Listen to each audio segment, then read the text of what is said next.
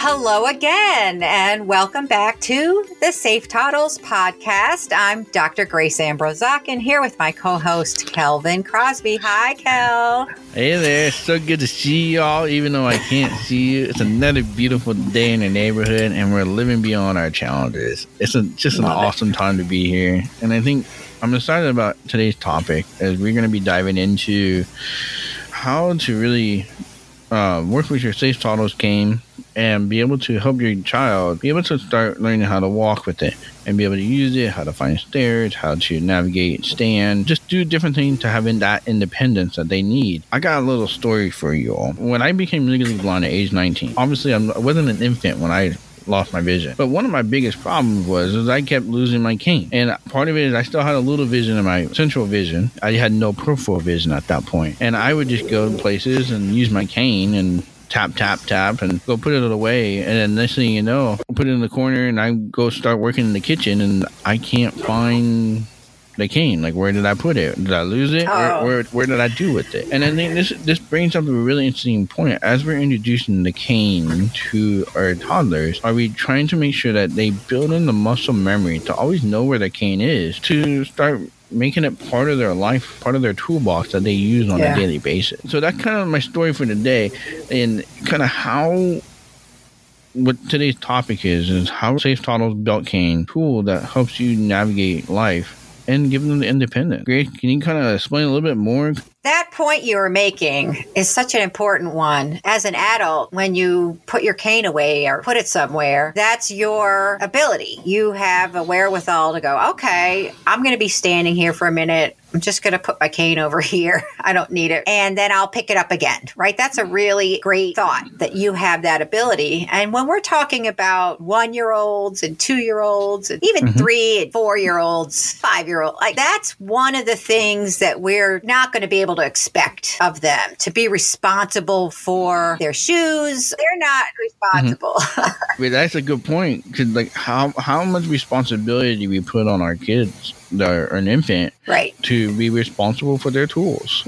And is that something, like, if you're introducing just a normal blind cane, that detaches from the body. Right. So how would that, what is the benefit having the belt cane on all the time? What did that benefit? Well, exactly. The fact that one of the misconceptions is that somehow if a 3-year-old or a 2-year-old or a 1-year-old isn't expertly swinging their adult cane back and forth with each step, that they are consciously choosing not to use it, that they are fine without it. And I think that misunderstanding has no merit.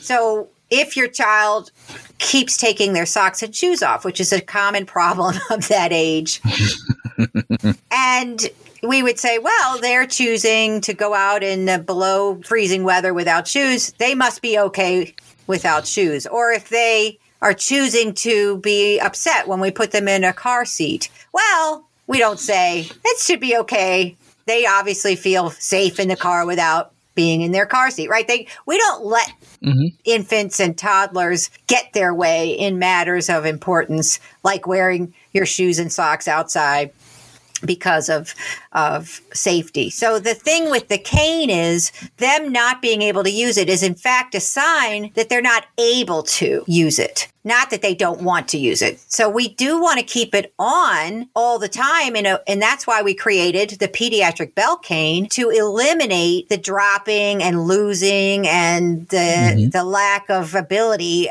is to take out that middleman and say, you don't have to be responsible for keeping the cane in position. That's too hard for someone at 2 years old, but you will need to benefit from it. You will get the benefit by wearing it. As you kind of touched on it, you're saying that we should be having this cane on our toddlers all the time. Yes. And having it on and off. So how would you address like some of the questions that would be asked? Like, how would you sit with that? How would you be able to just chill and relax at a restaurant, or be in a chair, or go to school? And like, what does that look like? How would a kid navigate that? Like, can you explain a little bit to me?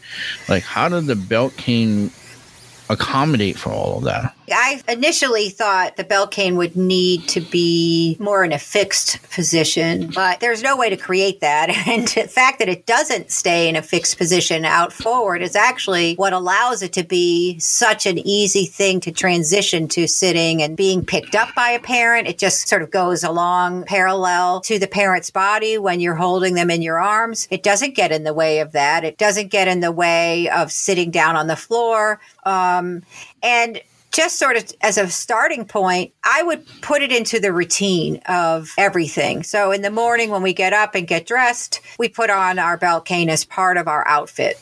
And then we make, our way to wherever we're going. If it's the bathroom, to get cleaned up. Because the thing is this, it's like the light switch, for example, because your toddler cannot turn on the light switch. It's too high. It's complicated. And yet we would never deny a sighted toddler a fully well-lit room so that they can get around very easily. Yeah. And that's the thing about this belt cane is it's going to allow them the information that they need. So we need to put it on and as much as possible, integrate it. I have wonderful video of a young man named Jack on our website. He is 2 to 3 range. And the very same question. Well, Jack and Wyatt are sitting at the same table. They're both wearing their belt canes and it sort of can touch, the frames can touch underneath the table. And both boys are blind. Wyatt's a little older. And I said, well, isn't that a wonderful thing? Because they don't have eye contact, but their frames could contact and they could remind each other that they're there across from each other, and they could even have a little squabble under the table and be boys. I see no downside to that. Yeah, well, I think that's a beautiful thing about it, and like now you're creating opportunities. That's something I never even thought about, and be able to have that information through the belt cane. I think that's a fascinating idea because that helps you with facial expressions, how to understand what facial expressions mean. Well, at least that your friend is still there and is interested in you and maybe is quiet and now is squirming. It's hard to know, if it would get to be a distraction and they would have to start saying, well, settle your canes, boys. But why would you want a 2 and 3 and 4-year-old who is blind to have the capacity to get up and run away? I mean, does that seem like a good idea to you? That they would have the confidence that if they got up and started running, they'd have that safe mobility with them, right? It's an independence. Mm-hmm. Well, and I agree. Is the teacher more willing to allow them to go somewhere? Is the parent more willing to let them go on their own? As long as they have the belt cane, they're pretty much, they're not 100% safe, but they're a lot more safer than without it. Right. And I think that's where they're the big push in there. Well, it's not even that as an adult we know that consciously that they're safer, but they are more willing.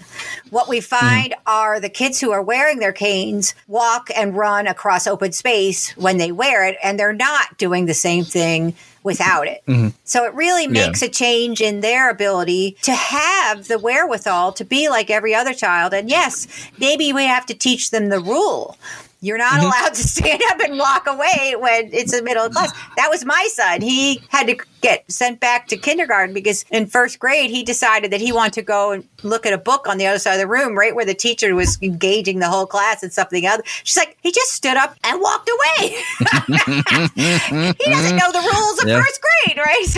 So we have rules to teach, but we also have to really understand that the other side of the coin is when I went to a school for the blind and provided this cane to a 3-year-old who wasn't doing anything. He was mostly sitting at his desk, stimming on a toy, licking it, not engaged in language, not engaged with his peers, not engaged in anything. When he started wearing his cane, he did start moving around the classroom, pulling things off the desk. So that teacher took the cane away. And therefore, your question is very accurate. What will teachers say when they now have a blind child who used to sit idle and do nothing and learn nothing, but much easier to handle than a blind child who now has to learn the rules? And I think that's a more important thing to do is let's teach them the rules. And, you're not allowed to wander and go and take things off the teacher's desk. That's a good rule to learn as a blind 3-year-old. Yeah.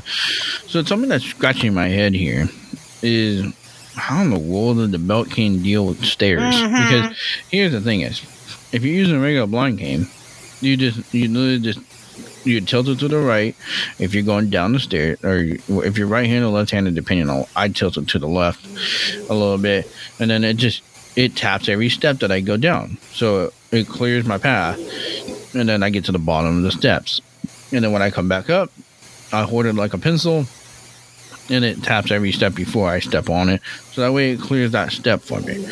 So how does that technique that you would use a regular blind cane to deal with stairs, how would that correlate to the belt cane? Well, you're missing a step in your step technique, because what you didn't mention was, first of all, locating the very first step. And when you go down the step, that's a pretty important part of the procedure. Mm-hmm. Where exactly is the down step edge? Yep. Right? Well, I do that with my foot. Unless I do it with my cane, but yes. Well, let's think about that. You've never had O&M instruction. So that's what it sounds like to me when I hear the way you use your cane and that you're more apt to use your feet. So that's fine. However, what is the point here that I'm making is wearing the cane ensures that the child will always know exactly where that down step begins. Yeah. And that's the vital information. And the same with the up step, or anything that is an inch or taller ahead of them that would stop them, would trip the child. So that's the beginning. Now, what we have found, we have two cane frames. The daily frame is the one that is the correct length, has the better angle to the floor, and really slides along most any surface. It's long enough so that once you start approaching the down step, and yes, you should slide your feet up once you know where it is. I agree with that. And look for the railing. These are all skills that you get to do once you know it's there. Yeah. Yeah. It slides pretty much bump, bump, bump down ahead of you, and it just levels out when you get to the floor. So down the steps works well. Going up the steps, the child will learn eventually how to lift the cane themselves as needed. But having the warning, that's critical. Knowing that it's there, knowing that there's another step, knowing that the steps keep going up high. That's all critical information that a blind child does not have. And without it, they have no idea how many steps are ahead of me. Is it a step? Really, that lack of information is the problem. Yeah. So let me ask you this. So can you kind of just like give us a visual understanding? Like, all right, I'm going up the stairs of the belt. Am I tapping, or am I just lifting it and just walking up the stairs? Preferred way is that the child who is blind learns to really put pressure and sort of scrape and scratch and tactily swipe the cane up and then forward and find the next step, and that they're using their hands on the frame to decide, because not everything is a step. Yeah. And what we first need to take a step back and say, they don't know what's stopping them. Now, context, memory, that does play a part. Yes, maybe they hear someone going up the steps. Maybe they know this is where the steps are. So there are reasons why they would know, yes, now I'm at the steps. And I'm not saying that's not the case. But on the whole, no one should assume anything. So we don't want to teach them to automatically lift their cane at everything